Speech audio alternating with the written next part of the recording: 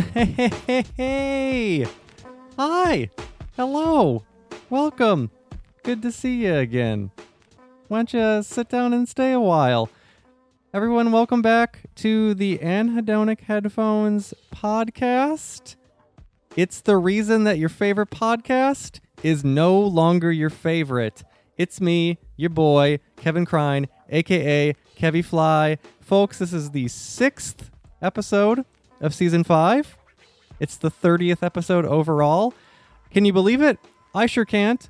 This show is 30, flirty, and thriving. And I am none of those things. I'm very excited about the guest that I have on the program today. Nothing but illustrious guests. You know the fucking vibes. Big name coming through in the virtual building to chop it up with me. Before we get to that, please stick around after the conversation, after the tunes, after the interview. I will be sharing some final thoughts because this is the final episode of this season. I'll be taking some time away from this. Hopefully, I'll be back in 2022 because hopefully we'll all still be here. But goddamn, folks, it's real touch and go sometimes. So after that will be the fine print, as there always is, and you can feel free to shut that off and go back to a true crime podcast or whatever it is y'all listen to when you're not listening to this. Coming all the way from Philadelphia, my guest has been in the beloved pop punk group Chumped. She also fronts the similarly minded group Katie Ellen. At the beginning of this year, she released her debut solo album. It's called Wild River. We talk a little bit about that, and we talk about the songs that she selected to present for this episode. So without further ado, folks, as you're able, please put your hands together and welcome to the show, illustrious guest, Anika Pyle.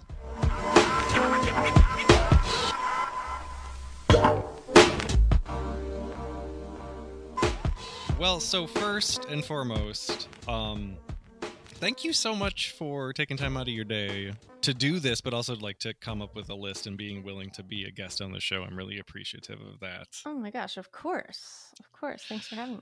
Of course. So for folks at home who might not be super familiar with your output as either a solo artist or with any of the bands that you have done, before we get into talking about the songs that you have wanted to discuss and anything else relating that I have written down here on my scrap of cardboard clipped to my microphone stand, do you want to just introduce yourself? My name's Anika Pyle, and I'm a singer-songwriter and also a writer. And I live in Philadelphia. I used to be in a couple punk and indie bands, and that's how a lot of people know me. But I just put out a solo record this year, and yeah, it's kind of a combo of song and spoken word poetry. Yeah, and I'm just floating out here in the ether like everybody else. Well, one of the things that I wanted to get into, so you had read the thing that I wrote about Wild River, Mm-hmm. and then I had heard of you and all of your work kind of after I did like a really deep dive, but I had saw somebody tweet something about Katie Ellen. So I wanted to ask, is that still an active project for you, or is that kind of donezo for now? No, it's kind of just on hiatus. Okay. Everyone, half of us used to be in Philly, half of us used to be in New York. Now, one person has moved to Richmond, and someone just had a brand new baby. So we're, and then there was, of course, the pandemic. So I suppose that probably made everything relating to being in a room with a bunch of other people real difficult. Yeah, especially traveling between now 3 cities, it's tough. So, that it's not dead. It's just we're all doing some other things, and we're all, still involved in each other's music and stuff. So okay, cool. I was listening to one of the records yesterday to get like fired up for the show, And I was like, man, I hope that this is still a thing, because I got like so late to the party on it, and I was like, damn, I hope she's not going to be like, I don't want to talk about that group. And... No. I'm not. I feel like, Okay. yeah, I don't draw hard. I'll talk about pretty much almost anything. So. Okay. But so you put out Wild River earlier this year, and then the LP, like the physical version, came out in May. And before we talk, I just want to say I've been doing these interviews for this podcast with like kind of well-known people, or like what I would say like what I consider to be famous people for just a little bit now. It used to be just like friends of mine or people I knew from work, and it would just be like a fun kind of just exchange where we got to know each other a little more. But I've started reaching out and making these connections with people who I've written about their albums and building these relationships. And I think this is the most starstruck I have been doing one of these, just because this album means so much to me. So before we do anything, I just want to say thank you so much for like this. Oh my I gosh. don't know where I would be without it, truthfully. And so just from the bottom of my stupid heart, thank you so much for putting yourself out there and making something that really resonated on so many levels. I'm so sorry. I keep getting this freaking phone call. During this really heartfelt thing. I just can't. I really wish that didn't happen, because that's okay. Okay. This is what life does. It brings you the it's like a deep beauty, and also it's just like really stupid and hilarious. So and that's kind of what Wild River is about. So yeah, it is. Yeah, fitting. But no, that means so much to me, and yeah, I no need to be starstruck. I'm just a weirdo like everybody else. Yeah, but I really appreciate that. You have picked 10 songs to talk about, and I'm curious to find out what criteria did you use for the tunes you wanted to discuss on the program? Well, I don't know why I did this, but I was like sort of just going from day one, and I was like, I was trying to cover a lot of like autobiographical ground and choose some things from my lifespan, mostly stuff you just had a birthday pretty recently too, I right? did, yes. Yeah, happy belated birthday. Thank you. I really liked your little thing that you put on Instagram. It was like your list of not goals, but like things that you wanted to do or accomplish, or at least consider, like both last year and this year. And I thought that was really interesting, because I have never sat down and like tried to come up with like something to consider throughout the next year. So I was appreciative to see that kind of thoughtfulness. Oh yeah, I like to set some intentions for the year. Yeah, that's a good way to put it. Intentions. Yeah. So your list is autobiographical in a sense. It's a little autobiographical. It kind of like works its way, or it starts way back and then it works its way forward. And then today I was like, oh my God, I could have like done all these other songs, but that is what life is. It's just full of music. But these are all good ones. These are like they're all really meaningful for various different reasons. And I'm excited. I was like, I don't know. I was just like excited to have the opportunity to kind of look at some things that had really influenced me in various ways. So yeah, I'm excited to talk about these, because some of these I hadn't heard, and some of these I'm obviously pretty familiar with, but I'm fascinated to hear where they fall in your life and the story behind them. Hell yeah.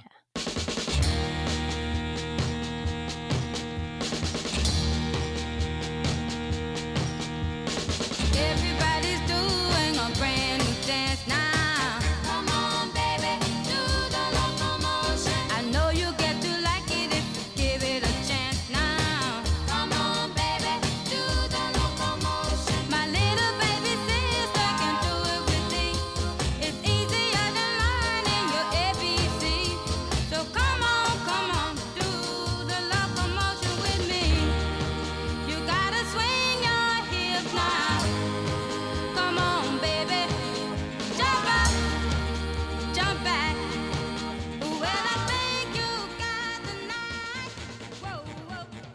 off the top here, you have the Locomotion. Yes. But it's the original version of the Locomotion because as I'm a product of the 80s. So I'm familiar with like the cover version of it that was very popular. Like I think Kylie Minogue did a version of it that was like probably late 80s, early 90s. Oh, wow. Cool. Okay. Yeah, that was like her first big kind of like hit before she went away for a while and then came back like 20 years ago with that dance pop song "Can't Get You Out of My Head." Oh, can't get you in the Yeah, mood. yeah, you know it. Yeah, Yeah, you the know one, vibes. the one. But the one. So, but Little Eva, tell me about this. Tell me where this falls into your life and kind of how you came into this kind of classic like R&B, Motown adjacent kind of sound. Yeah, I don't know how I heard this song, but when I heard it, I was so enamored by the melody. I really loved the melody. So, because it was very catchy, and so that's one thing where I was like, oh, I love to sing this song, and I think it was an early awareness of loving to sing and being drawn to a song, and so the first song I ever wrote actually was a song to the tune of this song, but it was about princes and princesses because I was, I think, probably 6 years old. And so I didn't really have much going on in the way of what I thought songs should be written about. Yeah. That's an interesting kind of topic is when did you start having an interest in like learning an instrument, singing, and like kind of wanting to be a performer? I don't know. I honestly feel like I don't think we're born with things, we're not born with like talents or destinies. I don't think that, but I feel like singing has been such a part of my life. And like I feel like I was born to like sing, sometimes I'm like, what's my purpose? And yeah, I've just always kind of loved it. I feel like I was always just sort of really drawn to music and motion, and I loved to, when I was a little kid, I first wanted to be a figure skater, and then I kind of gave up on that. But no. And no, it's good. I would have been a terrible figure skater. But then I wanted to be a singer, a writer, and an actress, and that's still kind of what I want to be. And that a lot of that is really just because I love the way that performance and song and words can affect the human experience and allow people to come together over a feeling. Come on, do the locomotion with me.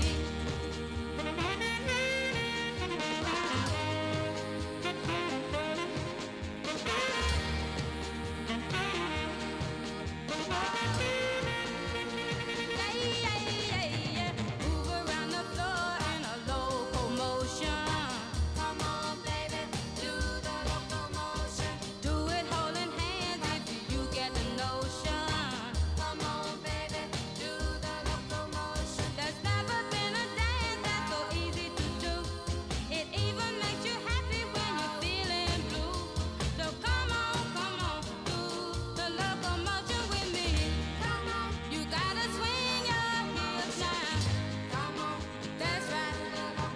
You're doing fine. Come on, do the locomotion. Come on, baby.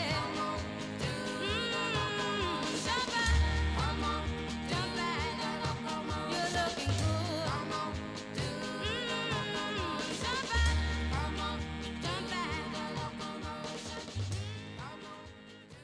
And So did you take like vocal lessons, or did you just kind of like naturally pick all that up? No, I grew up.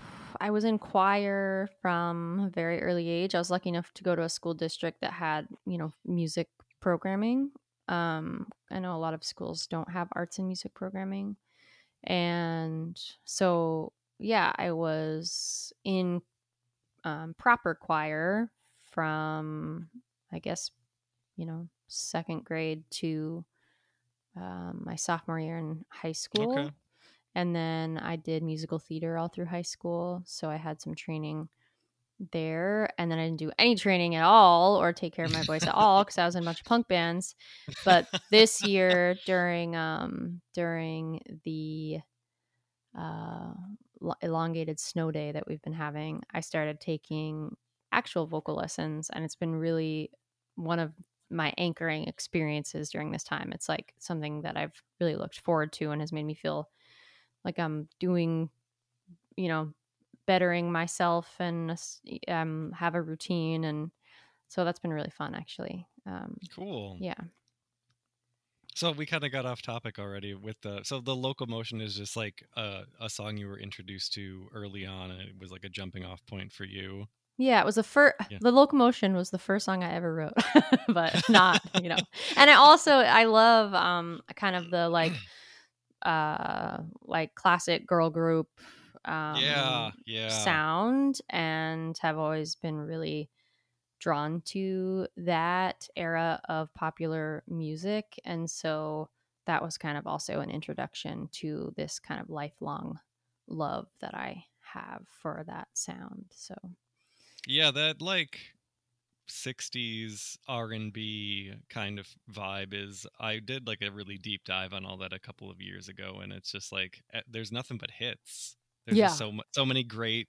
It's not even just like the big name stuff or like big singles that are easy to identify. It's like the further you get, the more kind of like lesser known artists you find who still have like really good stuff, and it's all really fun and just really captures the essence of that time period. Yeah, and the vocal performances are so astoundingly good. Yeah, for sure. Yeah, it's if I can only sing like that, but I have my own voice and it's different and it's okay. Yo, I'll tell you what I want, what I really, really want. So tell me what you want, what you really, really want. I'll tell you what I want, what I really, really want. So tell me what you want, what you really, really want. I wanna really, really, really wanna zig a zig. If you want my future, forget my past. If you wanna get with me, better make it fast. Now don't go wasting my precious time. Get your act together, we could be just fine. I'll tell you what I want, what I really, really want. So tell me what you want, what you really, really want. I wanna really, really, really wanna zig a zig. If you wanna be my lover, you gotta get with my friends. Make it last forever. Friendship never ends. If you wanna be my lover, you have got to give. Taking is too easy, but that's the way it is. What you think about that? Now you know how I feel. So let's talk about the Spice Girls, because this is very, very, very exciting. You picked Wannabe, Yeah. which is like the world's introduction to the Spice Girls. I remember this song when it came out, and the chaos of the video and seeing it on MTV. So where does this fall into your life, and how hard do you still ride for the Spice Girls? Dude, I ride so hard for the Spice Girls. I now know after, learning many things that their entire shtick is complicated in many ways. But I, as a young person, a young girl of the 90s, was just so obsessed with the Spice Girls. They were like my whole world. It was my first concert that I ever went to. I still have the t-shirt. It's like 25 years old or something.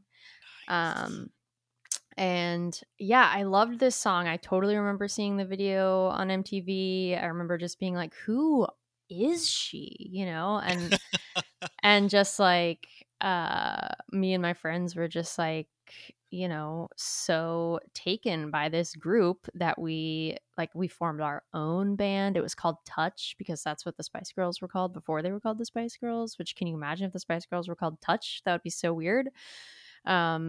And it's Yeah, I also don't kind of think they. weird for like a bunch of I 8-year-olds to be in a band called Touch too. So Yeah, that opens up. That's a whole other podcast, I think. yeah, probably not one that we should do. um, But I did not know that's what the name of the group was called before Spice Girls, but that really closes a lot of doors for them in terms of a song called Spice Up Your Life and yeah, making a movie called Spice World. Like, yeah, you can't just drop the word touch into either of those things because no, then it's wildly inappropriate. yeah. You're really cutting out. You're really doing a different audience there, I You think. know, that's an audience no one needs to be pandering Yeah. to. How wild was this for you to be your first concert? Because you I mean, this song was very popping in like 96, 97, and I mean, yeah, like as a 8-year-old or whatever, was it just like how fun was that? Oh my gosh, it was the best. I like it. I'll never forget it. It's so crazy how vivid the memory is in my mind just because I was like, you know, we all dressed up. I was Sporty Spice. Mel C forever. If you wanna be my lover, you gotta get with my friends. Make it last forever. Friendship never ends. If you wanna be my lover, you have got to give. Taking is too easy, but that's the way it is. So here's a story from A to Z. You wanna get with me, you gotta listen carefully. We got M in the place who likes it in your face. You got G like MC who likes it on a easy V who doesn't come for free. She's a real lady. And as for me, how you'll see, slam your body down and wine it all around. Slam your body down and wine it all around. If you wanna be my lover, you gotta get with my friends. Make it last forever. Friendship never ends. If you wanna be my lover, you have got to give. Taking is too easy, but that's the way it is. If you wanna be my lover, you gotta make it last forever. Slam your body down and wine it all around. Slam your body down and wine it all around. Slam your body down and wine it all around. Slam your body down and zig ah.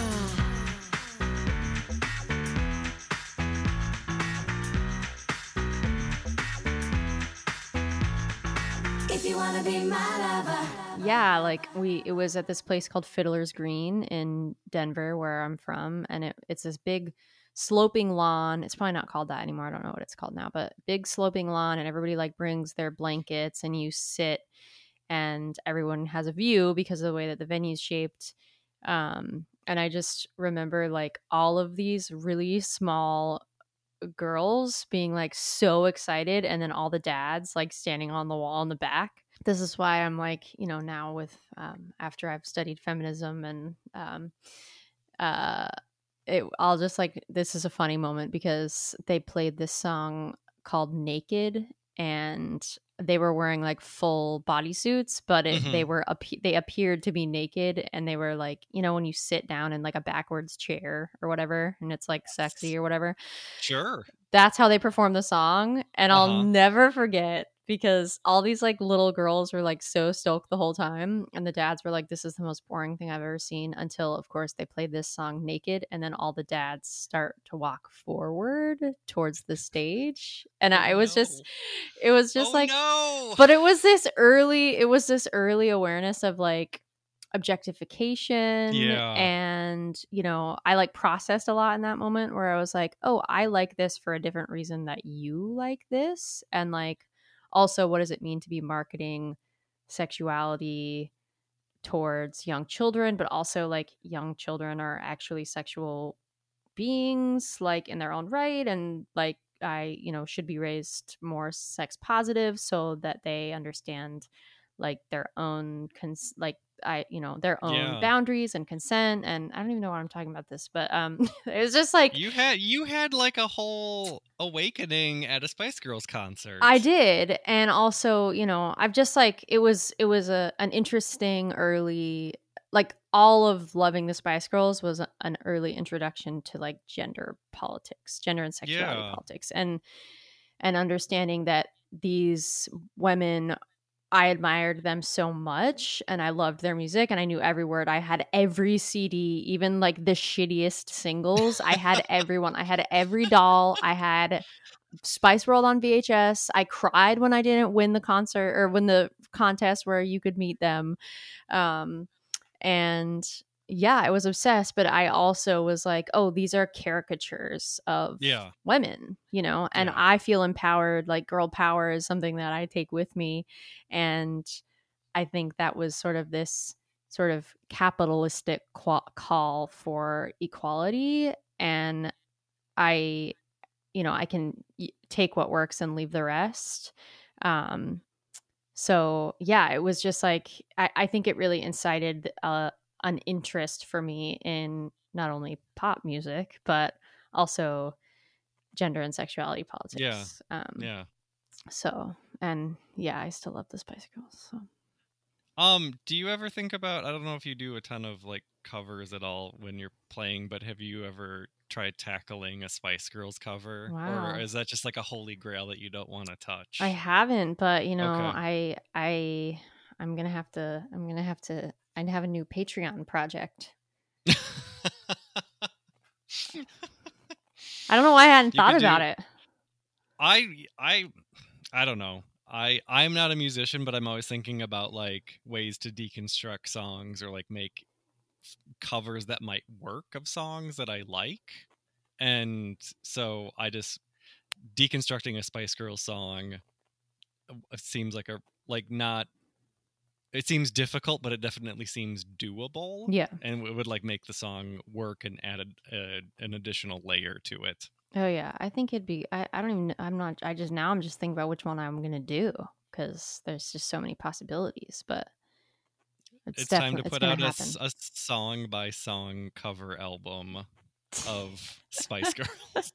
That would be. It's your so next awesome. project. Yeah, Yeah. it is. It is. I want you to know that I'm happy for you. I wish nothing but the best for you both. I know the version of me. Is she perverted like me? Would she go down on you in a theater? Does she speak eloquently? And would she have your baby? I'm sure she'd make a really excellent mother. 'Cause the love that you gave every day wasn't able to make it enough for you to be open wide. No. And every time you speak her name, does she know how you told me you hope the world till you died? But you're still alive, and I'm here to remind you of the mess you left when you went away. It's not fair to deny me of the cross I bear that you did to me. You ought to know. You seem very Are you ready to get into the next one? I am. Okay. Well, the talking about the gender politics kind of is a nice segue into this one. Alanis Morissette. Yep. Whew. I hadn't listened to this song in a really long time, and when I was playing this, when I was like prepping myself for the show, I was like, I forgot how hard this song goes. Like Mhm. she did not have to go this hard on this song, but she did. She and- went there. She really went there. And so let's talk about You Ought to Know. This is her kind of introduction into a world stage as far as a performer. Mm-hmm. Because she put out, I think, a couple albums before this just in Canada. But so where does this one fall in your life? Because this is a couple years prior to the Spice Girls. So when did you discover Alanis? Well, it was actually about the same time for me. I would say like shortly after the Spice Girls, Okay. although I was given Alanis Morissette's Jagged Little Pill for my, I think, 8th birthday. It was at That is a a- mini golf. That is a wild birthday present to give an 8-year-old. Yeah, I was I was gonna say I was woke, but I don't know what that means. It was probably it might have been the censored version from Walmart. I don't think it was though, but my parents were No, like, that album does not have the advisory lyric sticker on it, so I don't know if there is an edited version. Yeah, maybe there. Well, I don't remember having it. I just remember. Okay. I just remember being. Yeah, I really wanted this CD because I heard a song on the radio. Probably ironic because that was Sure. probably the song on the radio, and I was like so into this album, and it's really interesting juxtaposed to the Spice Girls, which is like, you know, Yes. this is the same time period that I'm like being exposed to all these songs, and Alanis Morissette is probably like the opposite in terms of, or like a more authentic form of girl power, I would I was say. gonna say that it's a very confrontational form of girl power. Yeah, but also like very emotive and sensitive. Yes. And this was like the first, you know, like the first record where I was like, oh, it's okay to be an angry woman. And that there's like power in that. And this song really represents that for me. Like this is like, you know, for people who are Katie Ellen fans, the song Sad Girls Club is like my You Oughta Know, like a very very watered down version of You Oughta Know, much nicer. But yeah, I feel like this was like, oh, Alanis Morissette is like totally in the Sad Girls Club, and like I want to be Alanis Morissette. And I loved her voice. I was obsessed with like trying to mimic the you ought to know. She really goes for it with a lot of the vocal performances on that album. Yeah. Like that hidden track that's just like that acapella hidden track that's on here. I think about that a lot because just the way she holds those notes and just kind of pushes her voice into all kinds of different places it's really, I want to say it's haunting, but it's like it just lingers, and Yeah. it's powerful enough that even, you know, like, damn, this album is well over 25 years old at this point. Like that speaks to how important it was at the time and still is, and like how powerful of a songwriter and performer she is. Yeah, and I feel like it was one of the earlier moments where I was like, oh, that's what I want to do, you know. Yeah.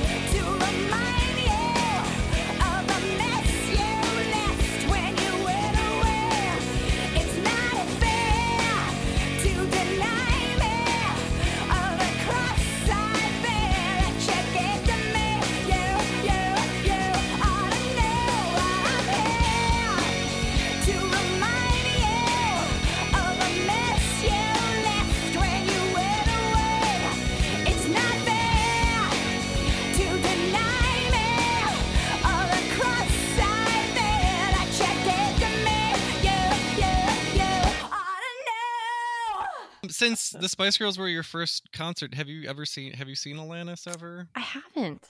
Okay. And I should. I don't know. I don't know what her touring situation is like these days, but I would love to see her live when the world is different. You know, she's probably chilling at home with her kid, like drinking tea by the fireplace or something. She was gonna do. I think her intent was to do some kind of Jagged Little Pill celebration tour, and like last year, and then it got put on hold, and I don't know if it's still happening now, but it was going to be like her and Liz Phair and What? Garbage, I think, What? but Liz Phair dropped off of the tour. But I don't Mm. know where they're, like, if it's happening now or where it's so this is a good time to talk about, like, you played your first show. Mm-hmm. I mean, this podcast will not be, this will be coming out much later than today, this conversation we're having, but so it's early September, you just played your first show since the pandemic started. Yes. And what was that like? I mean, because one of the questions that I've been asking people since I've been having performers and songwriters on the show this year is like, how has the last 18, 19, 20 months like impacted your creativity, your, like, the way you work, how you work, and kind of like how you've had to adapt to keep going forward and not just like get into some kind of depressive spiral that never ends? Yeah. Or if that's happening too and you're still working, like it's a roller coaster of emotions every day. Yeah, it is. It is. Yeah, I would say that this period of time is the first time in my, like, since I can remember, that I wasn't working 4 jobs. Before the pandemic, I was working 3 jobs. So 4 if you count teaching yoga. 5 if you count being a musician, which, you know. Holy shit. So 5 jobs? yeah, and that's kind of like my MO. I'm like kind of a hustler. Can't stop, won't stop. Yeah, but it's not good for my brain, really.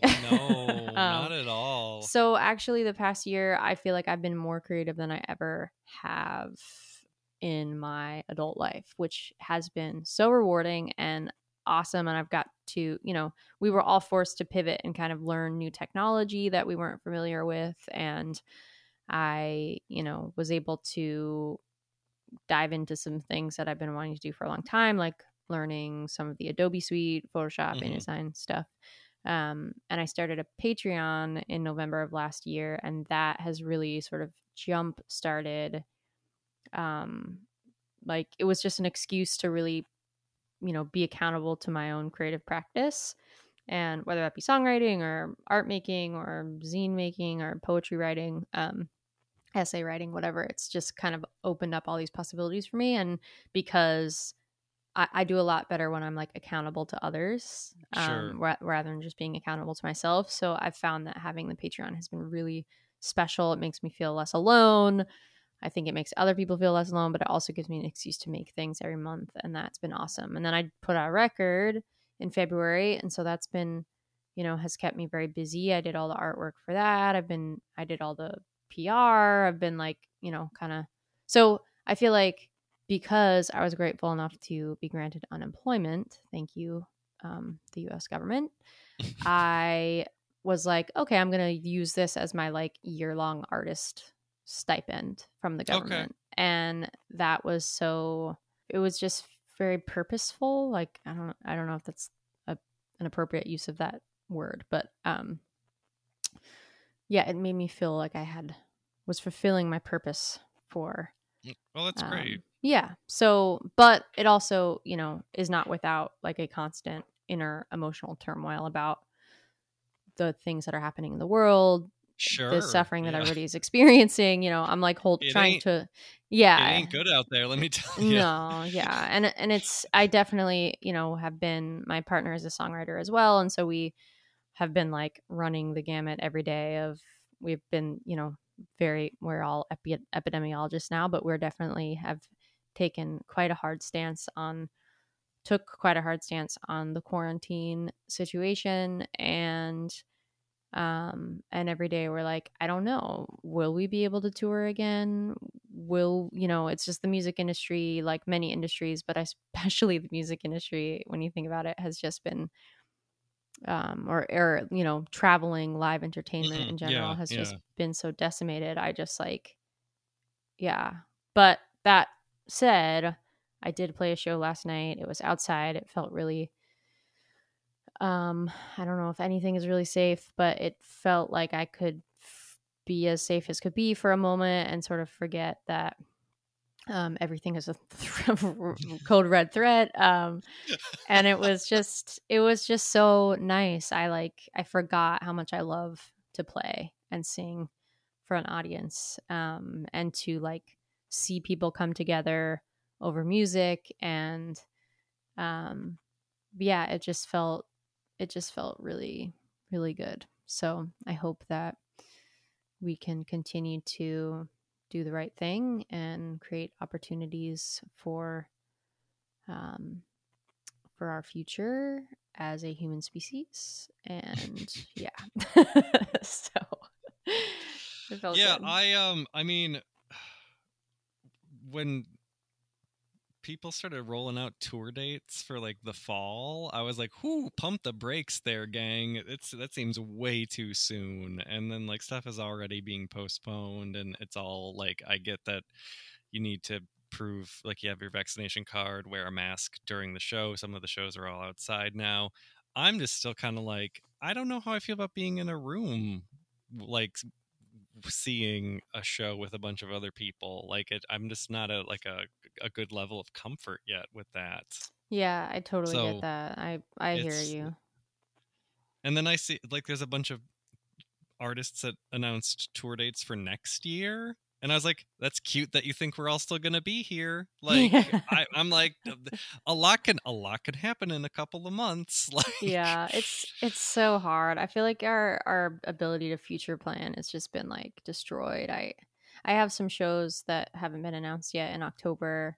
Maybe they'll happen. And they are inside, and I'm excited to, you know, I was excited to say yes to them, but I approached them with a caution. caution. Yeah. And I Yeah. think something that is very different in the music world right now is before you didn't cancel a show ever.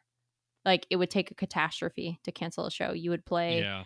so sick. I remember Mhm. once my first band Chumped played with Saves the Day, which was like which I can't believe I didn't put a Save the Day song on here, but which was like, I peaked. I was like, I can't believe we get to play with Saves the Day. And I was so ill. I didn't have a voice when I woke up in the morning. No. And No. I was like outside the venue, like drinking tea, just basically like I definitely had the flu or something. I shouldn't have been around Yeah. people, you know. Of course. But you never canceled a show. It's just not something that you did. And so now I feel like, you know, and that's for various reasons, because, you know, venues like I don't know, it's very complicated. But anyway, now I think there's this moment where it's like we're able to choose health and safety over this other thing, over capitalism, really, over money. Yeah. Yeah. And so, you know, I think that everybody sort of reserves the right to say nah if they don't feel comfortable. And so that's what makes me feel okay saying yes to a few things. But I definitely don't think I'll be doing anything else after that. Are those shows are those East Coast shows? They are, or- yeah. Okay. Yeah. Okay. And there's just 3 of them, but I feel like I can barely put one foot in front of the other right now.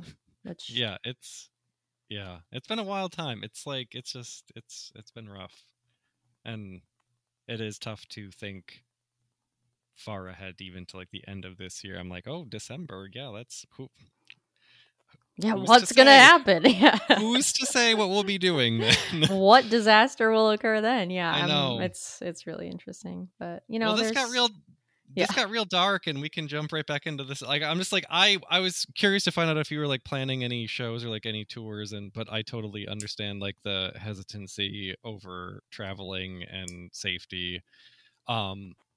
That was so tangential, but I'm glad that we got into that. But I'm glad you're doing some shows, at least carefully, but that you were able to play outside recently. Because that's got to feel really good and like liberating to get back out there. Yeah, it felt good. It felt good.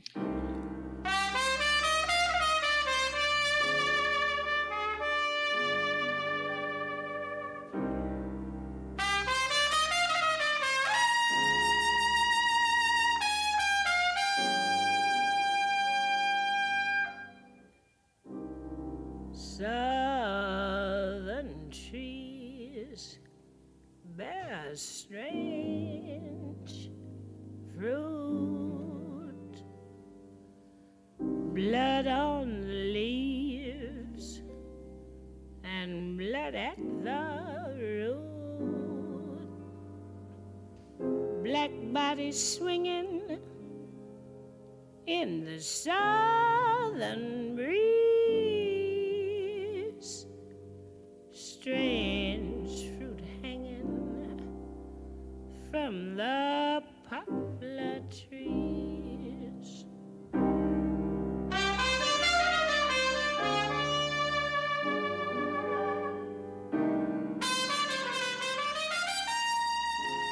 We're taking a sharp pivot in your list of tunes here, and we're doing another, like, a classic. This is Strange Fruit and Billie Holiday. So tell me about where this one falls into your life, autobiographically speaking. So this song, it's, speaking of dark things, the mhm. unawareness of darkness.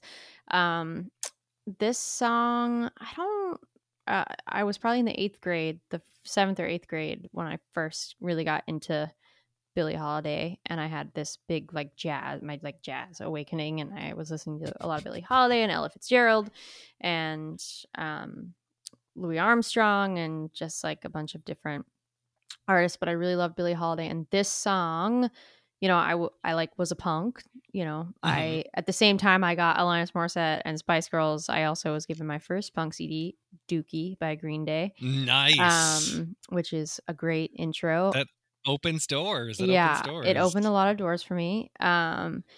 So, and something that always drew me to punk music was that it was, at least a lot of the stuff that I ended up falling in love with, it was very political. And so I was like, oh, pop music isn't, I'm listening to the Spice Girls. I'm like, this isn't political, even though now I know that everything isn't nuanced. But what I loved about Strange Fruit is this is a song about slavery. Yeah. And it's about lynching. And it was so, just the imagery in the song is really striking. Billie Holiday's voice I fell in love with, but it was also like, oh, this song is making a very specific and important statement, and it felt very powerful to me to be introduced to that kind of commentary. And yeah, it was like, music can be so many different things in so many different genre. Like every genre can be, every genre is politicized, Yeah. And that you can make a statement that's important or tell a story that's important, no matter what kind of music that you're making. And obviously, at the time I didn't realize the long history of jazz music and blues music, which now I'm more well versed in, but that was sort of my introduction to this thread that I really loved to follow. Scent of magnolia, sweet and fresh. Then the sudden smell of burning flesh. Here is a fruit for the crows to pluck, for the rain to gather, for the wind to suck, for the sun to rot, for the tree to drop.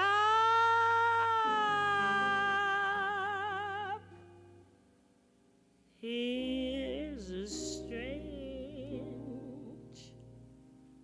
and bitter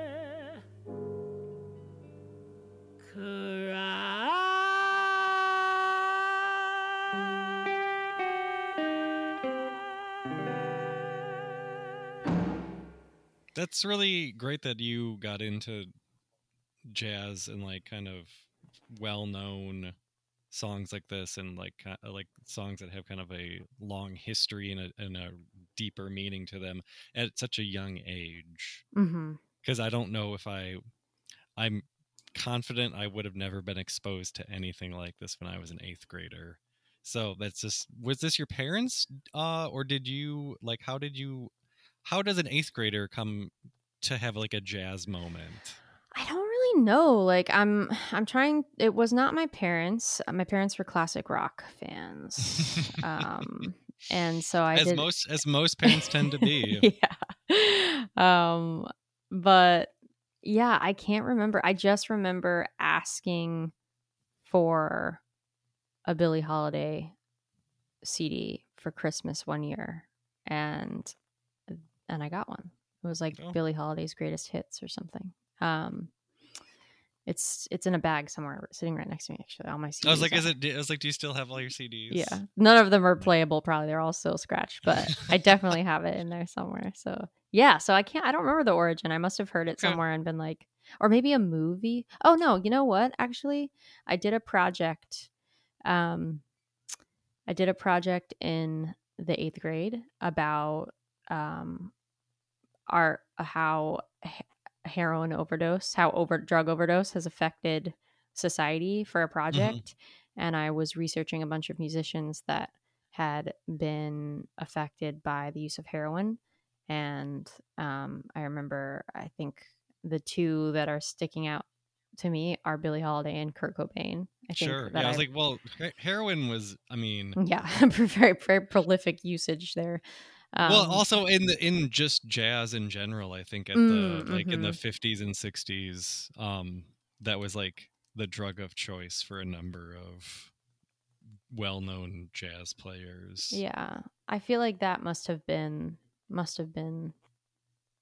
it, but I don't know. What a lighthearted project for an 8th grader to take on. Oh yeah, I've been really tapping into the darkness and the feelings for my whole life. That's great. I love it.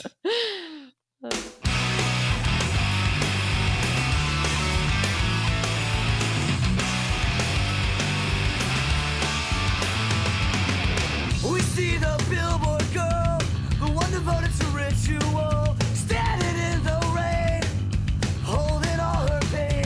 Inside, I know you're hurting now, but I can't point my finger at the words I should or shouldn't say. Anything to take the pain away. Walk alone the streets tonight and fear nothing. Choose to love who we are in this life and shine brighter. Don't let the crimson colors up. Simple as a man, I can't make you feel that you're not real. All this time, walk out of the shadows. Go! Yeah, this song, again, like, I feel like I'm really drawn to so many songs that I love songs that are either really hyper emotional or they make a strong statement. And this song, and obviously I have an early like obsession with gender studies, really. And so Strike Anywhere is a punk band from, I think they're from Richmond, Virginia. I saw them when I was in high school. I fell in love with their music. It's kind of like hard, you know? Yeah, this is pretty aggressive. It's pretty aggressive, but the person who writes, the songwriter and front person for this band, is like a really sweet, soft, passionate person, which you would never guess. And this song it's basically a political commentary on gender inequality.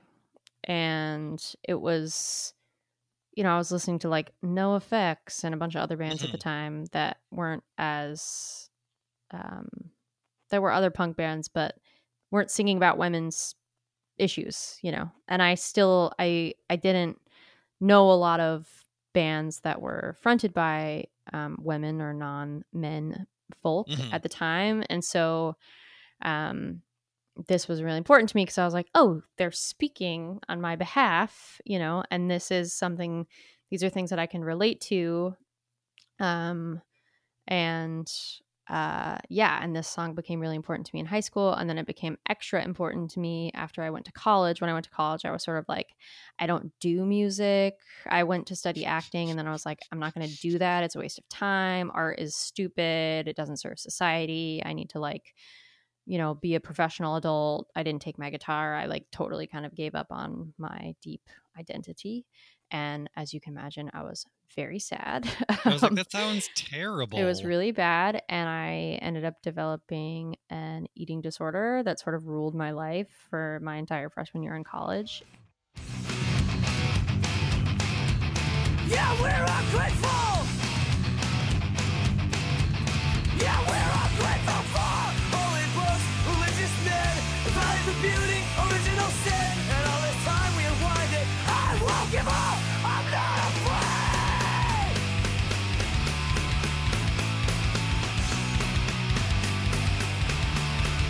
Resist the cold as long as it takes. Remove the hypocrisy, challenge the stakes of safety, survival, and the heart of women's voices, women's touches. Walk along the streets tonight and fear nothing. We can choose to love who we are, despite all that matters. Don't let the closer dollars have symbols of mankind. I won't give up. All this time walk out of the shadows. We take our strength to market, to trade for their ugly beauty. Watch us grow up to war. Watch us grow up to war. Watch us grow up to war. Watch us grow up to war. Watch us grow up to war. No more. My boyfriend at the time bought us tickets to see Strike Anywhere, and I was like, okay, yeah, I'll go to the punk show. And I went, and I think it was Strike Anywhere and maybe Paint It Black, which is another great band from Philly. And I was like, they played this song, and I was like, oh wow, I need this in my life right now. I need to be reminded that I'm not ruled by my body. My body is not a thing to be manipulated and controlled on behalf of society. A big reason why I sort of left acting as a career path was because I didn't want to have a career that was based on my appearance. And hearing this song made me feel angry at the world and the way that these, this society had, that I'd been socialized to think all these things about myself as a woman walking around in the world, but also as a person who's a creative person in a role where, who left the stage behind because I didn't want to be looked at because I hated looking at myself so much, and I didn't want to be judged. So this song sort of saved my life. When you're like, oh, that song saved my life, I feel like this song saved my life. It gave me a lifeline, a way out of this really dark period. When I was a young person. So thanks, Strike Anywhere. So this is kind of off topic, but you're from Denver originally. How did you end up in Philadelphia?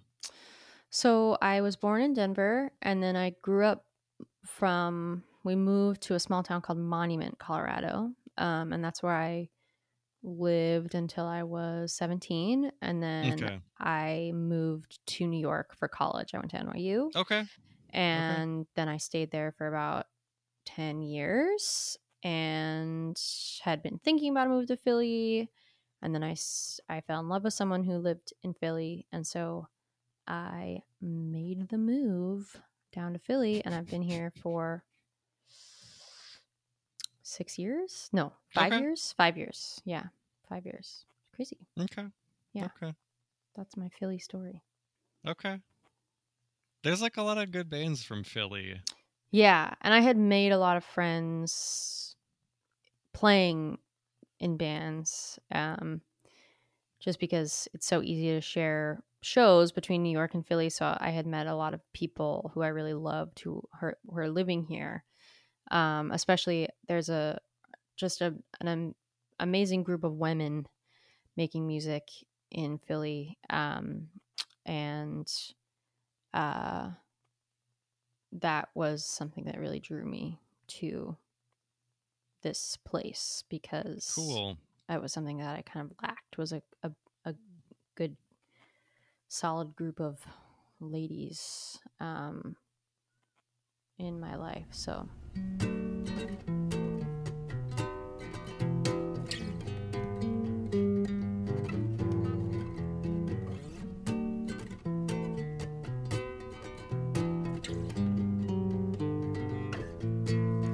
I thought I felt your shape, but I was wrong. Really, all I felt was falsely strong. I held on tight and closed my eyes. It was dumb, I had no sense of your size. It was dumb to hold so tight. But last night, on your birthday in the kitchen, my grip was loose, my eyes were open. I felt your shape and heard you breathing. I felt the rise and fall of your chest. I felt your fall, your winter snows, your gusty blow, your lava flow. I felt it all, your starry night, your lack of light. With limp arms I can feel most of you. I hung around your neck independently, and my loss was overwhelmed by this new depth I don't think I ever felt. But I don't know, my nights are cold, and I remember warmth. I could have sworn I wasn't alone.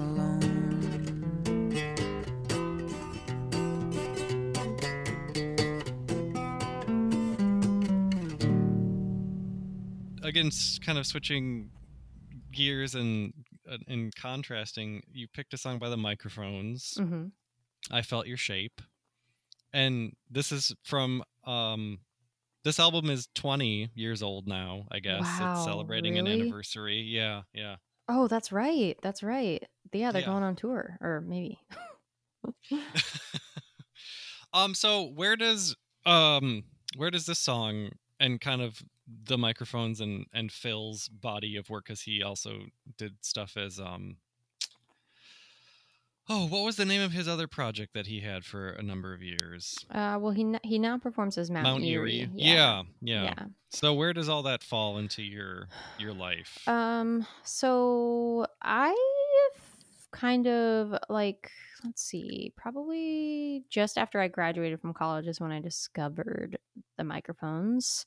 And this was one of the first songs I heard by Phil Ilbram, and I just like fell in love with it. I just loved how simple, and like I love the sound of a person and their guitar. I'm just kind of been like, I'm just a sucker for, a folk song, I guess.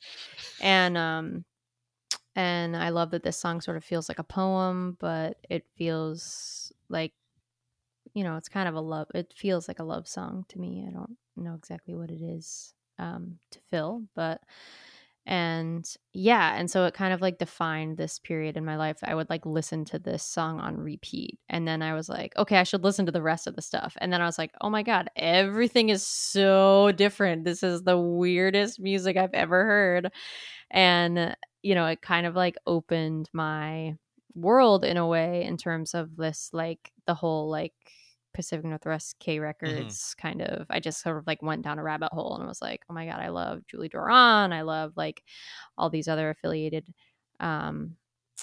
acts at that time. But I always come back to this song. It's got to be like one of my most listened to songs on Spotify. And it just like defined this moment for me. Like I was living in this apartment in Brooklyn. I was like, you know, working at this job that was, well, all my friends worked there, and we were just starting Chumped, which was my first band, which like did a lot of touring, and it was kind of this like really special moment in time. And I would often come home, and after like a long day of like, you know, working a bajillion hours and then practicing for a bajillion hours and like playing loud music, I would come home and sort of just like decompress and just sit with this song or with the microphones. And yeah, it just like brings me back to that time in a nice way. That's really evocative, like the whole idea of just kind of like being young and in a place like Brooklyn and like working with your friends and starting a band, and it just like that really captures a feeling.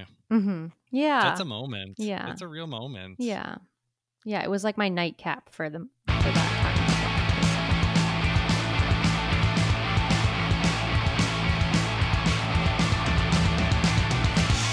She's on the western side, looking at the Jersey skyline. She's in a real bad mood, so she could have right back to you. She had the longest day, and it's a gridlocked highway. She's in a real bad mood, so she could have right back to you. Hey Allison, hey Allison, hey Allison. He said he's a total disaster with down to around. Hey Allison, hey Allison.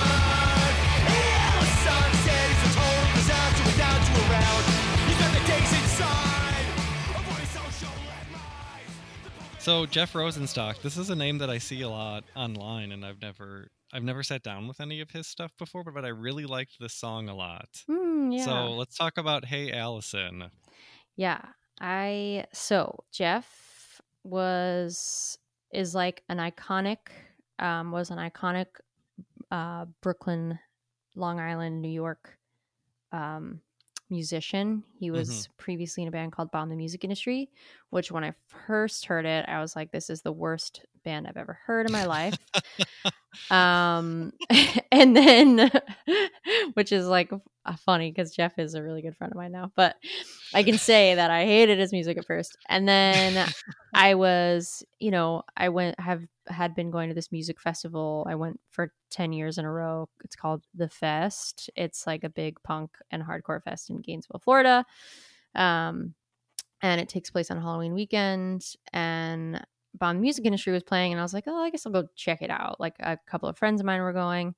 And so I went, and I ended up having the best time. It was like the most fun crowd. Everyone was stoked. And I was like, oh, you know what? I actually kind of like this music. And it was the first time I ever crowd surfed. I actually had to, because I needed to leave the venue and there was no other way to get out. So I've never done that before. And I didn't realize that was still a thing. Yeah. I mean, this was a long time ago. Okay. But it's still a thing, I guess, some way. I feel like it's not very safe and it's kind of rude now, but it's fun.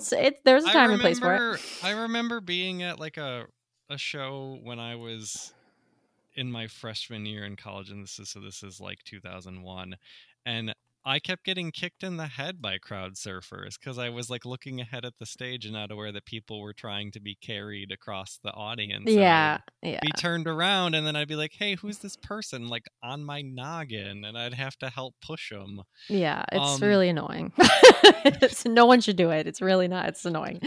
But I did it, and it did feel kind of liberating. I actually so this is really, really strange, but I have crowd surfed, I think maybe 3 times. I think at the last jump show I did some crowd surfing by audience request. But I usually, most people go on their back, so you can't see what's happening, but I actually go face down because I want to be able to anticipate. I want people so that you can get people's attention. Sure. But that's not any fun anyway. Anyway, don't crowd surf. It's 2021. We don't do that anymore. But especially in a pandemic. I mean, my God. No, 6 feet apart, folks. Yeah, no, we don't do that.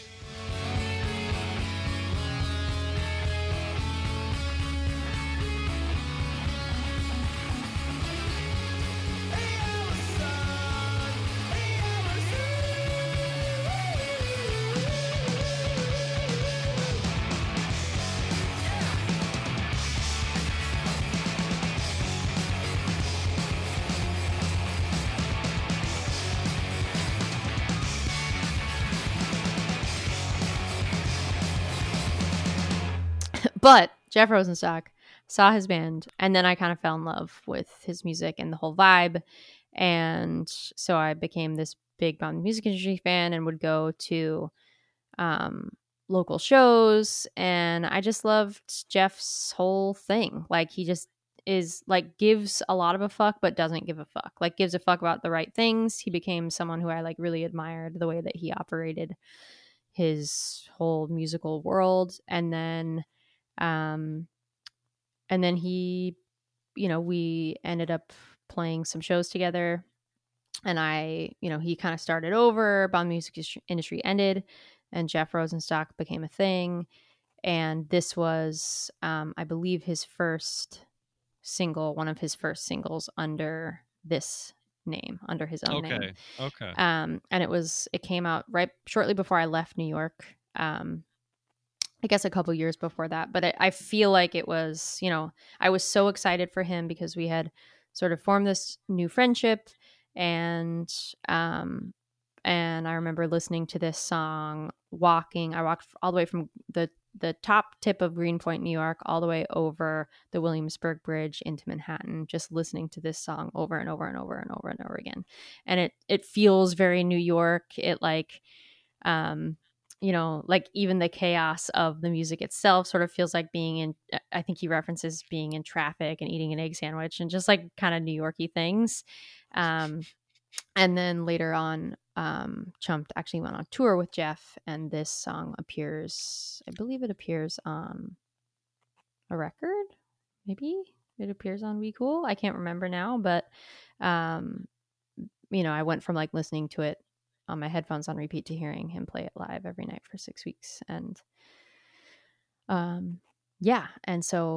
Jeff's someone I hold very dear to my heart, and this song really reminds me of like this transitional period when I was leaving New York and moving on.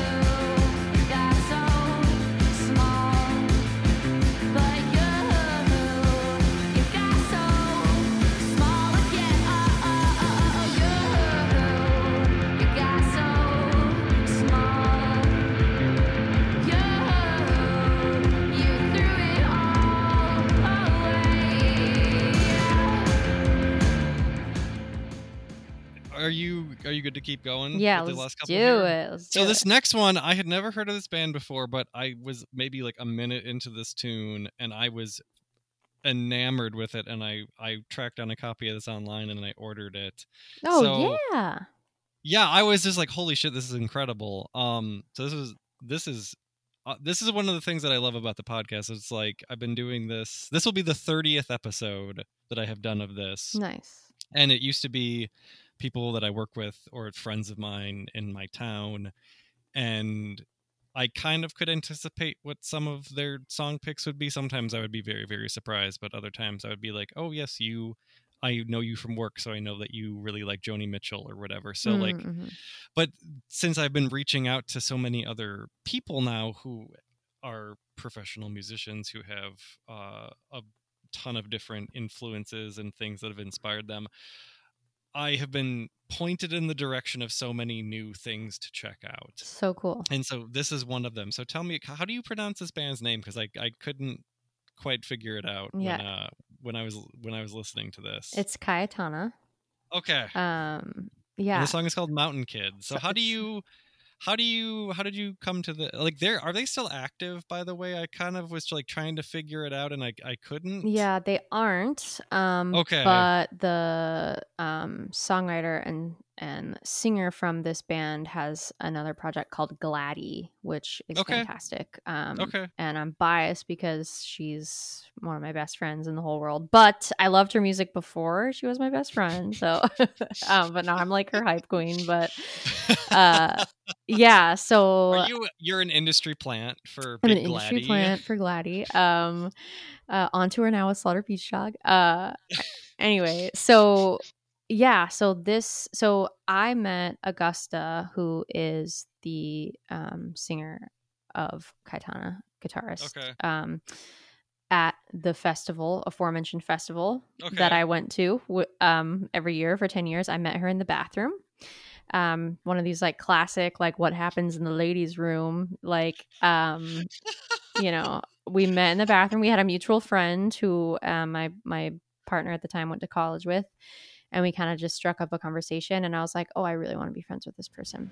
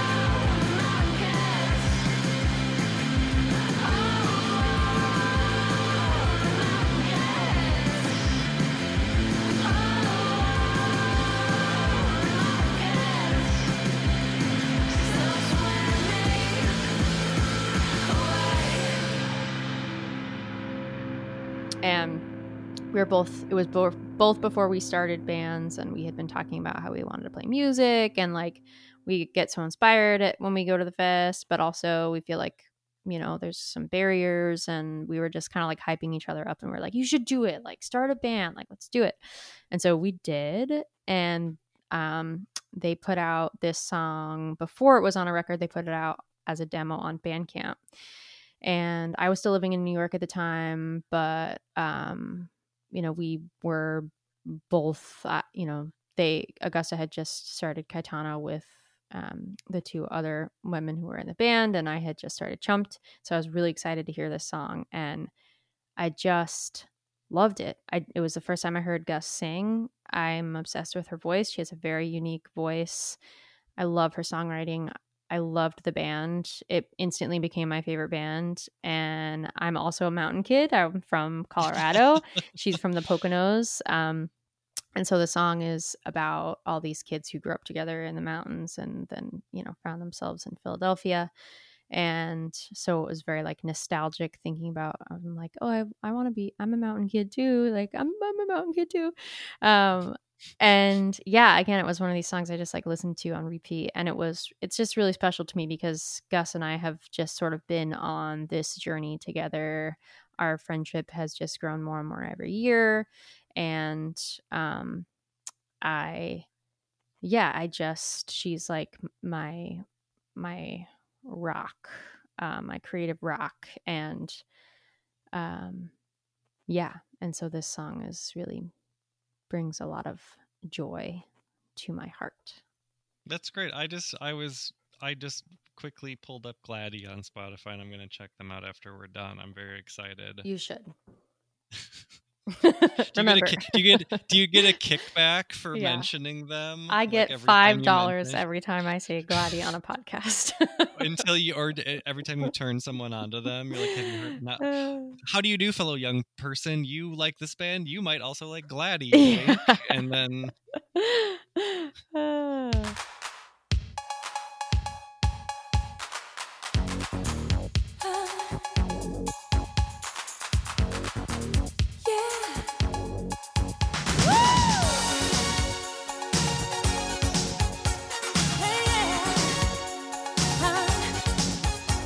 Ooh, yeah. Uh-huh. Yeah. So won't you dance? Clock strikes upon the hour and the sun begins to fade. Still enough time to figure out how to chase my blues away. I'm gonna ride up till now. It's the light of day that shows me how. And when the night falls, loneliness falls. Oh, I wanna dance with somebody. I wanna feel the heat with somebody. Yeah, I wanna dance with somebody.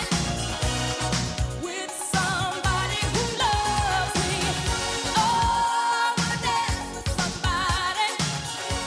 I wanna feel the heat with somebody. Because we're cruising right through the end. Oh, and yeah. This is exciting because this is a big change.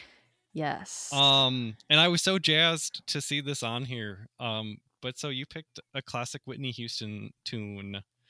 I Want to Dance with Somebody. And I was surprised to see this at the end of your list because I kind of got the impression, I like gleaned that this was mostly autobiographical or kind of like in order of which it appeared in your lifetime. Yes. So this is obviously an old song that has a recent resurgence or meaning to you. Yes, it So- does. Tell me about Whitney. Okay, Whitney, first of all, is the shit. I know. Um, She's so good. And yeah, the most talented vocalist of our time.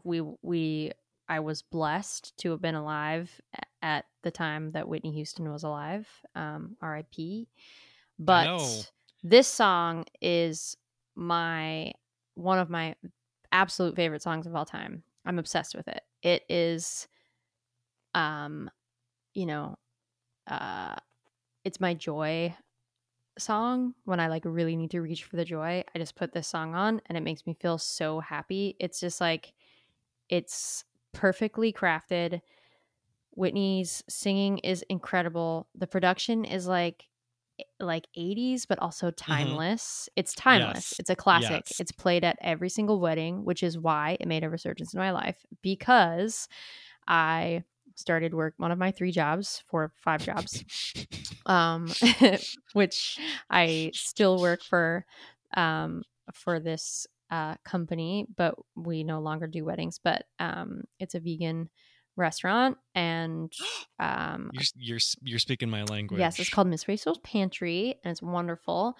Is this in Philly? It's in Philly, and we do like 20-person seated 5-course dinners now, but previously we catered a lot of weddings. So 2 summers ago, pre-pandemic, I was Mhm. working a lot of weddings. In the before times. In the before times, I spent like many evenings at weddings, and I loved it. Was hard. It's hard work. Catering is like really hard work. It's I very can only physical. begin to imagine. Yeah, physical, Yeah. long hours. Nobody gives a fuck about if you live or die because you're supposed to be invisible.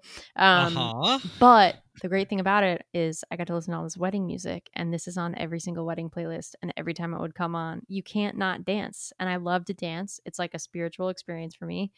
I love the power of movement and the healing power of movement and music. And that's what this song represents to me. And it's like, I'm so happy that I rediscovered it, because now it's in my catalog of like Code Orange activities. You know, when I'm like, things are really melting down, this is in my arsenal of I should try that because so first, how do you feel about pop music? Because I mean, as somebody, I mean, there's pop elements to your obviously the KDL and stuff, and with Chumped, like pop punk kind of stuff, Yeah. and then like you've picked a pop song here, and Spice Girls are obviously that it is a pop song from a pop group.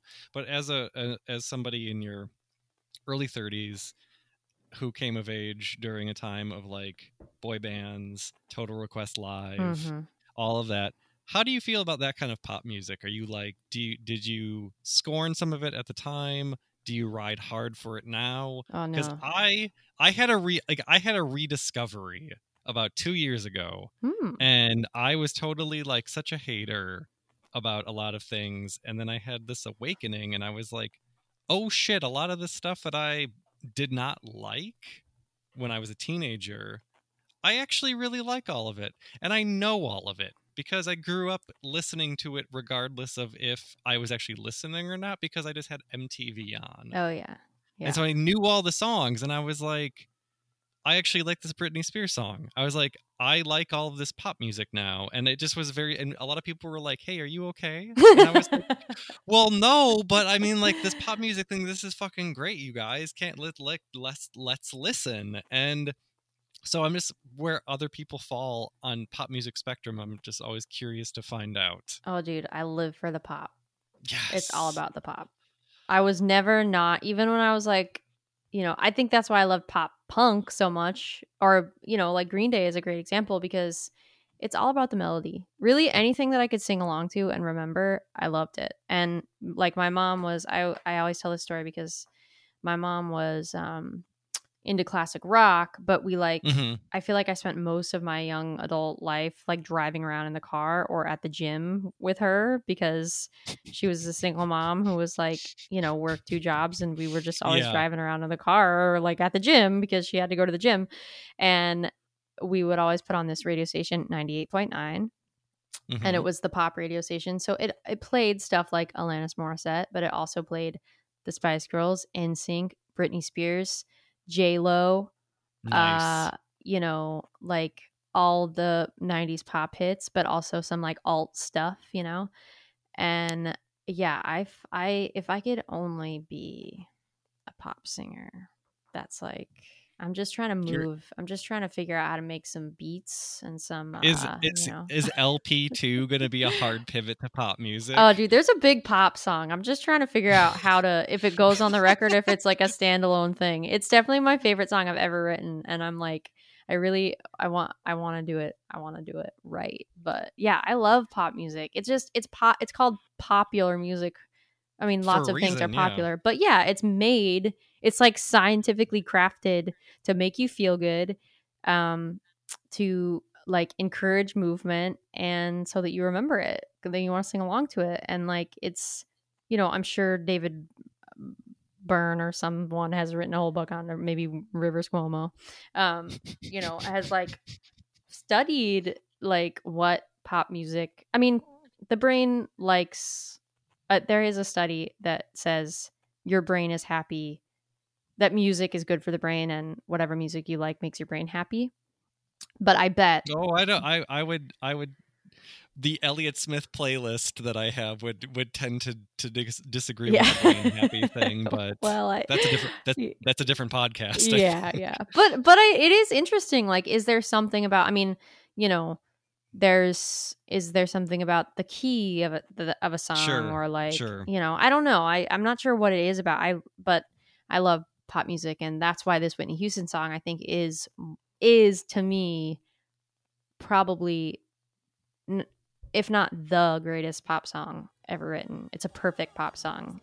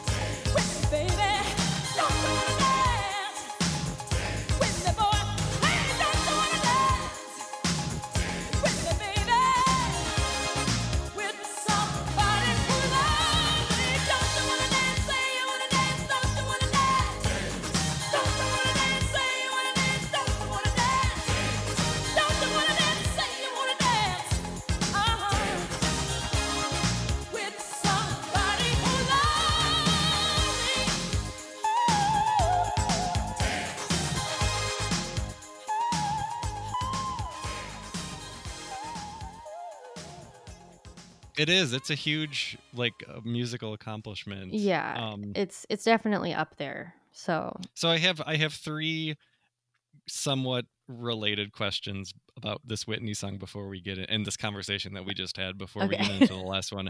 First, you said you did catering for a vegan restaurant. Are you vegan, or did you just work at this vegan restaurant? I am vegan, but I've been calling myself a vegetarian because I eat like an almost exclusively vegan diet, except for sometimes the neighbor bakes pies and Mhm. or like cupcakes or something, and And it has we don't have the heart to tell them that we're vegan, and so my partner's been vegan for like 25 years, but I've only been vegan for a few years, so I eat the Okay. pie. okay.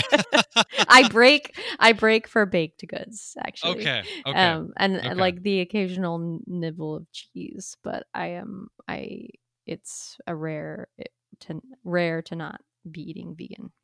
Okay.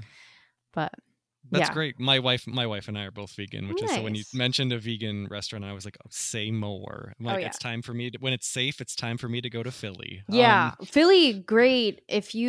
I'll send you all the spots when you want to come. I'll give you a breakdown. It's a very vegan friendly city. It's awesome. It's Every time so many we- great things. traveling right now, the idea of taking a trip is absolutely preposterous. But in the before times, when we would travel, we would make our trips based solely on food. They were all food motivated. Oh yeah, And so what it else was- is there when you vacation?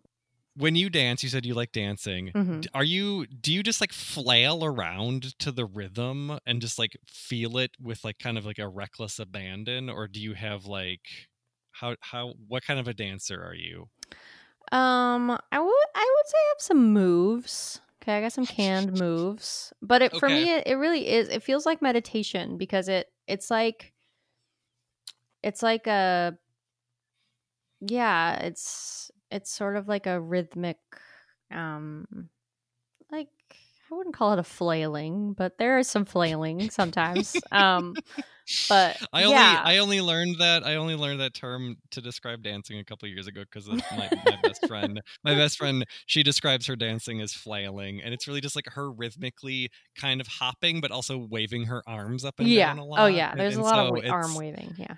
Okay, all right. Yeah. Well, it That's depends. kind of It how- depends. It okay. depends on what song Okay. you're dancing to. You know what I'm saying? Sure. There's like It's you know- usually us listening to Carly Rae Jepsen, and then we Oh do yeah, that's a lot of flailing. Yeah. CRJ, that's some flailing stuff that can happen. But The last thing, have you, and this is going to sound like it has nothing to do with this song, have you ever read anything by the writer Hanif Abdurraqib? no. Okay. He is a poet and cultural critic. He's put out a couple of books. He has a podcast. He writes a lot about music and kind of like pop culture, but like in a really thoughtful, moving way. Mm-hmm. And he put out a book earlier this year. It's called A Little Devil in America, and it's about Black performance. Mm-hmm. And there's an entire chapter dedicated to Whitney Houston. And there's Ah. a thing where he talks about how she actually was not a good dancer. Interesting. And so it's like juxtaposes this song and the idea of the kind of like the borderline desperation of the I want to dance with somebody who loves me, but she herself was unable to dance to the song because I guess there's a live performance where she kind of starts to dance a little, but then like realizes she's in over her head, so she stops. Oh my gosh. Yeah, so I thought that was like a fascinating little tidbit. Yeah, But I just wrote that down. I want to read this. yeah, his stuff is incredible. Like he's got a collection of essays. He's got a book about a tribe called Quest, and then he's got this book about Black performance, and then he has 2 collections of poetry. Cool. Yeah. So if you're looking for like really thoughtful essays and pieces about pop culture and music and sometimes film, he's where it's at. I love that. Thank you. Of course. I'm up that if you're an industry plant for your friend's band, I'm an industry plant for Hanif, even though I just reply to his tweets a lot of the time. I don't think he really knows who I am. Yeah.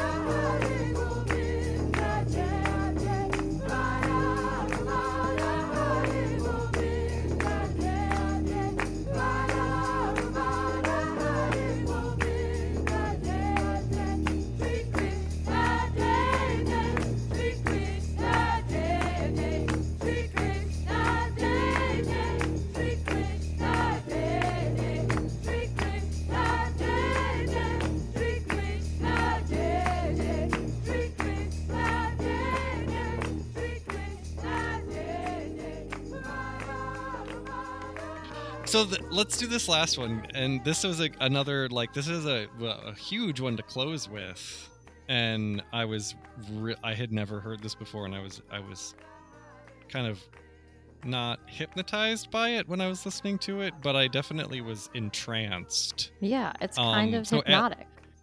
Alice Coltrane.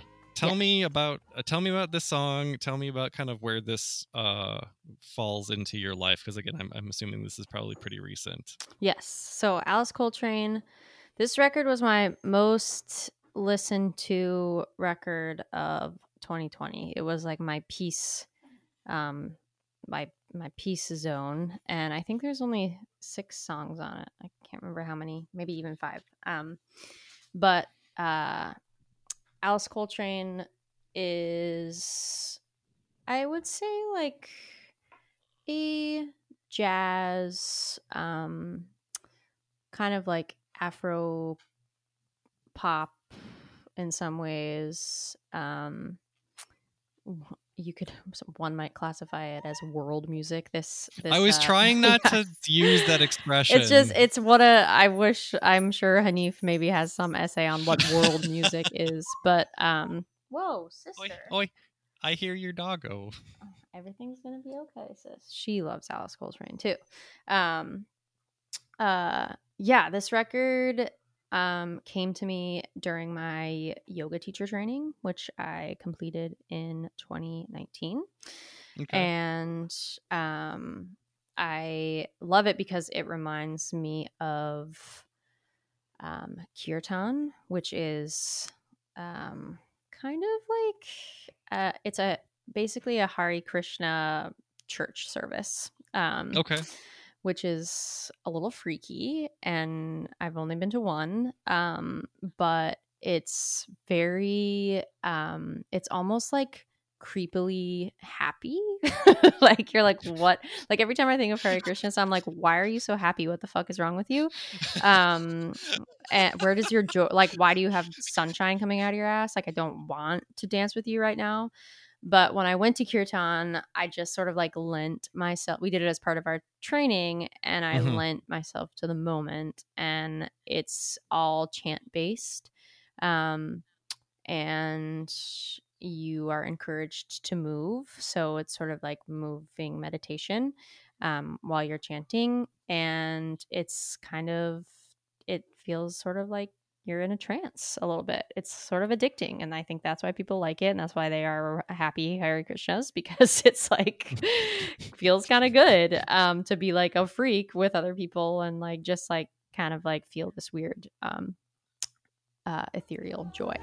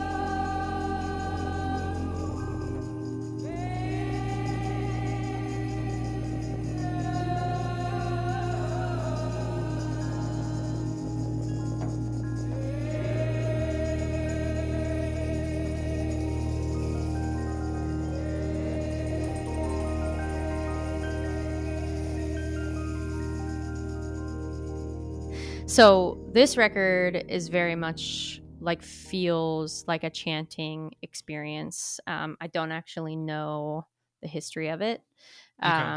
but it became sort of like my meditation soundtrack, and it actually like really for like the first 6 months of 2020, I Mhm. would do a yoga practice to this record every day. And that like really anchored me in a huge way. And so, yeah, so this is really like a very, I think this represents sort of um, a renewed interest in spirituality in my life and like defining that for myself and um, defining joy and where a practice of joy fits in for me, and uh and like, you know, the idea of um I can like, my dog is trying to attack me right now. She's like, I That's don't care okay. about your God and your joy. I just want a bone. If only life were so simple.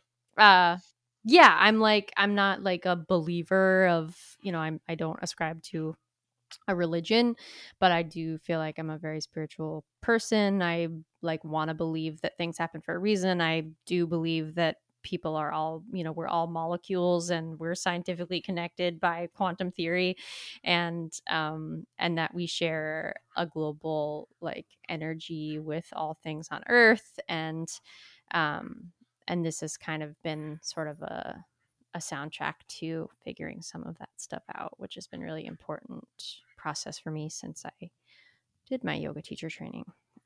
What kind of prompted you to want to do yoga teacher training and then like ease your way into like a larger kind of embracement of like a spiritual nature? Well, I've been practicing yoga for like, let's see, by the time I did my training, almost 11 years. Oh wow. Wow. But it was one of those things where it was like, it's on my New Year's resolution list every year to do yoga once a week. And it's like, because it always makes me feel so good. It mimics kind of dancing. It's like prayer Mhm. dance, Sure. aerobics, Sure. like strength training. And it just feels, yeah, it just like feels so, I would leave a class and I would feel so good. And I was like, why don't I do this? Like at least once a week, just give this to myself, you know? And there were a lot of barriers. It was expensive. I didn't feel like I had the skill to like lead myself at home and not hurt myself, or do it, you know, what I'd be doing it right or whatever. Mhm. And so, yeah, I ended up doing this thing called energy exchange because I was like, I want to fulfill my goal, and I was of doing yoga once a week, but I can't afford it. But I was also experiencing some chronic pain stuff that I've been dealing with for a long time. So I was like, well, maybe yoga will fix me. So Mhm. I started volunteering at a studio here in Philly, and I would, you know, do some like membership management and cleaning the studio and prepping for classes or whatever in exchange for classes. And so I was able to, for the first time, meet my goal of practicing not once a week. And then I was Hey. like, what if I practice twice a week? And then what if I practice 3 times a week?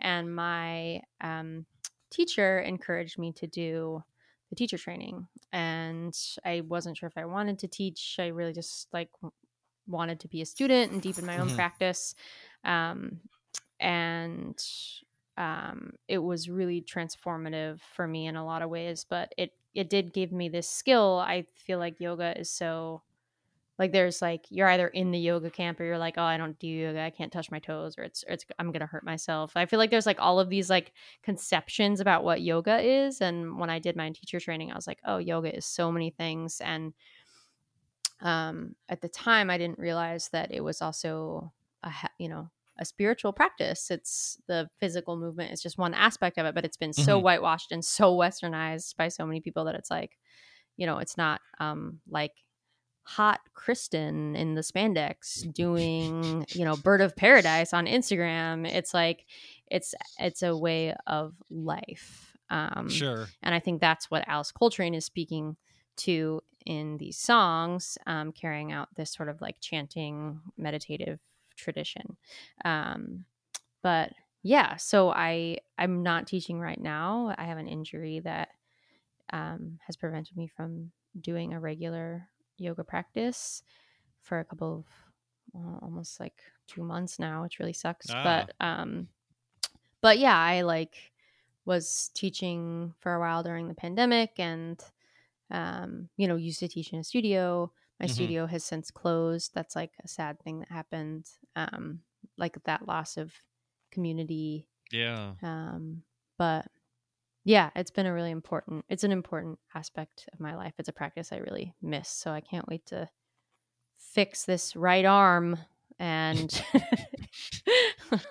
but I should be, doing all the other aspects of yoga that aren't like Sure. down dog, like Yeah, you don't yeah. need down dog to do yoga, but Can you? How are you still able to play guitar with your injury? well, I have Like very carefully, or it's I mean, I don't experience pain. I have tendonitis in my elbow, my wrist, and my right hand. So the thing that affects it the most is anything weight bearing. So like half the stuff that I do in my yoga practice, and like Mhm. putting any pressure on the wrist and the elbow. So like even like it got so bad where I like couldn't pick up a jar without being in pain. But because I, when I'm playing, Mhm. I'm not like there's no impact involved. Oh, I suppose. It actually doesn't exacerbate it, Okay. which is good. But it's like, That's- yeah, this right hand, it's just like I was a barista for 10 years. I've played guitar for 17 years. I hand write Mhm. 3 pages with a pen every single day. So it's like it's suffered a lot of, and then Oh. I'm doing handstands probably when I'm like not as strong as doing them, which is why I have this injury in the first place. So yeah, my right arm is just like, hey, can you give me a fucking break, because everybody else in the world is like is trying to chill and you're not. So yeah, but I'll be back at it. Well, thoughts and prayers with your hand. Thank you. That's- yeah.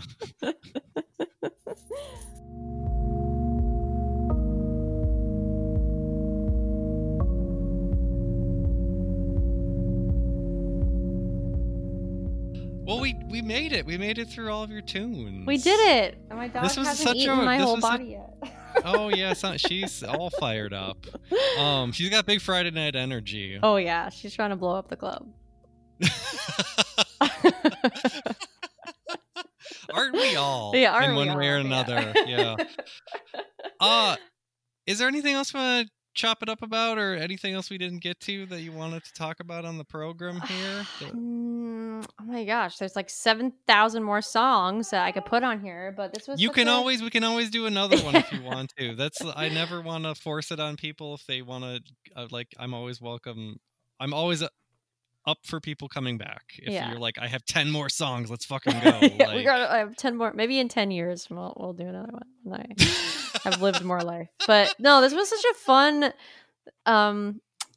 just a fun reminder that songs have been such a powerful marker for my whole life. And I'm like, I'm gonna take these and then I'm gonna make myself a little playlist, and maybe do like a little an audio essay. you Oh, know? that's great. Yeah. So- I mean, I'm always like I'm always it's always a marvel to hear what people bring to this and what music means to them and kind of the memories that they associate with everything like this. It's just like I love that, and I'm always delighted when other people have a fun time talking about it too, and like they get excited about the songs and they're like, oh my god, and I remember that this happened too, and it just like it puts me in those moments with them, kind of. It's just like a very it's a very evocative experience. I love it. It's Yeah. been very, it has been evocative and just like Yeah. nostalgic and Yeah. and grateful. A lot of gratitude during this experience for just music in general. And Yeah, Yeah. for sure. That's one thing that I could probably stand to do more of, is practicing gratitude. Oh yeah, it's the magic, baby. It's the magic. It is. It's the alchemy of the world. Gratitude turns shit into very that's not shit. expensive gold underwear or something. I don't know. Yeah, for some reason I was going to say sausage, and I was like, as two vegans, that means nothing to us. But I was like I- into like fake sausage. yeah, like I don't. beyond It meat turns shit. sausage? Gratitude turns shit into beyond hot Italian sausage. So there you go. And brunch. Oh. That's Anika Pyle, Oh my everyone. gosh! Hey. We're both industry plants now for Beyond Beyond, Meat yeah. products. This podcast is now sponsored by Beyond Burgers and Sausage. Yeah. Well, I can't even. I still can't thank you enough for taking time out of your night. Your dog's wiling out, but I'm glad that you had the time and were interested in doing this and picked such a thoughtful, eclectic mix and had so many great stories and memories to share. So thank you again for taking the time to do this. I really appreciate it a lot. Absolutely. Thank you for having me. I am so course. honored. Oh, bless your heart.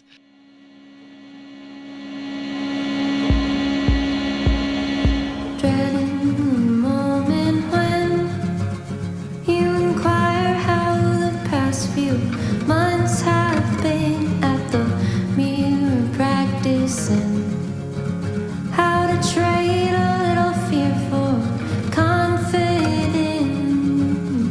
saying I'm doing the best I can with the hand that I dealt.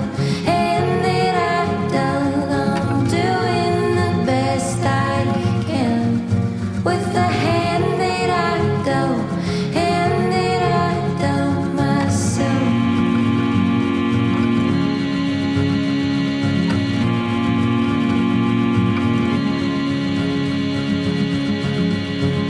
I'd say I was making do, 'cause most of the time that feels like truth. Tonight I can't shake the news, kick the chair out from under the rest of my life with you. Oh, well, what's that we're listening to? Well, it's a little bit of Anika Pyle. That is a song called Blame, and you can find that on her debut solo effort, Wild River, which is out now.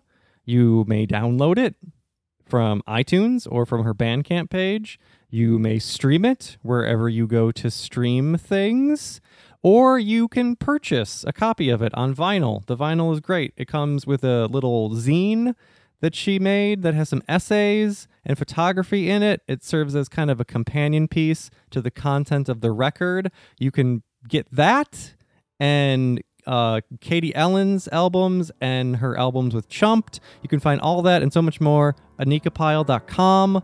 Buy some stuff. Support her because she's great.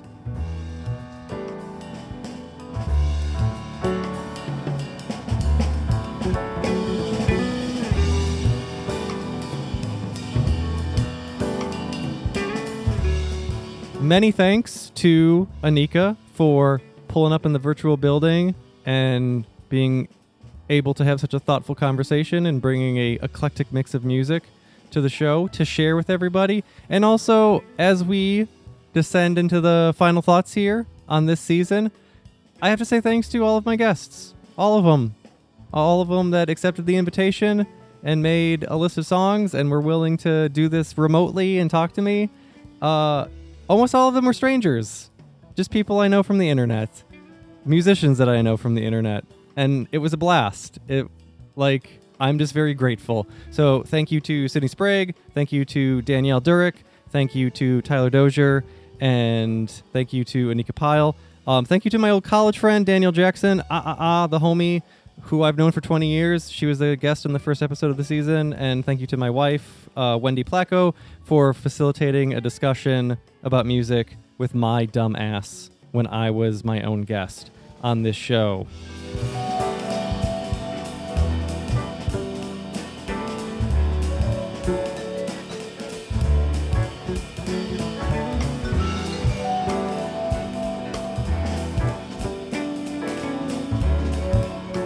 So here are my reflections on season 5 of the podcast. 30 episodes. I started doing this kind of on a whim at the start of 2019, and I wasn't really sure where it would go or how long it would last, and it's lasted longer than some podcasts actually do, like professional podcasts. Some of them don't last 30 episodes. They don't last past 1 episode. So I guess that's something. The thing with this season, as I look ahead to doing this in the future, this season fell apart twice. At least twice. Beginning in March, up until now. But the thing is, you don't see any of that, and you don't really hear any of that. The trick is to make this look effortless and sound effortless, and that I have my shit together, and that this is fun to do. And most of the time it is. But also some of the time it's not. Some of the time, the idea of interviewing somebody when I've just come home from work doesn't sound great. And there are a couple times where I almost bailed and had tried to reschedule. But I pushed ahead and it worked out. But I'm not always going to be that fortunate. And sometimes this might not work. At the beginning of the year, I had busted my ass to try to wrangle guests and get people to commit and get them to give me lists of songs. And I was starting to try to pick dates and times to do recordings. And in March, my wife and I had a death in the family, and I was too depressed to do the show for 2 months. I just let it sit because I couldn't pull it together enough to sit down and do this and focus on this with the energy that is needed to maintain a conversation with somebody for 90 minutes. And even when I came back to it in May, I wasn't 100% committed to it. And by that point, everything kind of fell apart again in terms of people's interest in doing it, people being willing to do it, staying in contact about their songs and when they were available. And that's fine. Like, I'm not pissed at the people I reached out to because they're people that I know. And if they are too busy, don't want to do it, don't feel up to it, whatever, it's fine. It just, the whole thing fell apart the instant I touched it again. And a friend of mine pointed out that at a certain point, the show was starting to have growing pains between what I was doing and had been doing and what I thought it could be if I pushed it just a little more.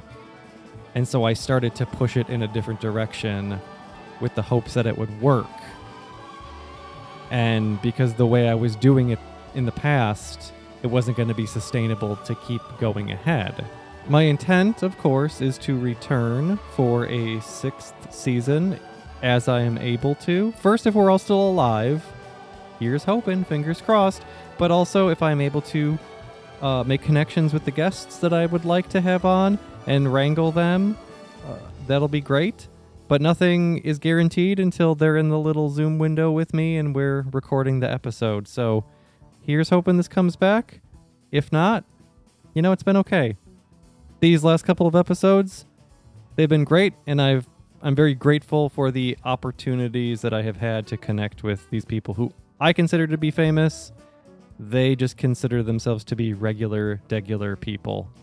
So now it's time, after all of my sentimental musings, it's time for the fine print. So thanks for listening. This is the Anhedonic Headphones podcast. It is the audio extension of the award-winning music website that's been taking the fun out of music writing since 2013, anhedonicheadphones.blogspot.com. If you like what you hear, please subscribe, I guess, if you want to, on Spotify, Apple, Google, all the usual places where you obtain podcasts. I'm there. You can listen if you want to. You can follow me personally on social media. I am at KevEFly on Twitter and also at KevEFly on Instagram, where I am becoming a food influencer and icon. And then there's an Anhedonic Headphones Facebook page if you're interested. I don't really do a ton with it, just updates when there's new content. Of all the people who I have had on this program this season who are performers, please, if you like what you heard, whether that's a little bit of the music that I've played or if you thought they were a compelling figure, maybe check out their music and support them. Buy a record, download an album, buy a shirt, go to a show if you're feeling invincible and want to be in a crowd of people. Do it. Go for it. A lot of people are on tour right now and would love to see your masked face in the crowd. On that note, thank you again for listening and supporting the show. I appreciate it. As we depart, please remember to keep wearing 2 masks. Keep double masking. Keep washing your fucking hands. And Black Lives Still Matter.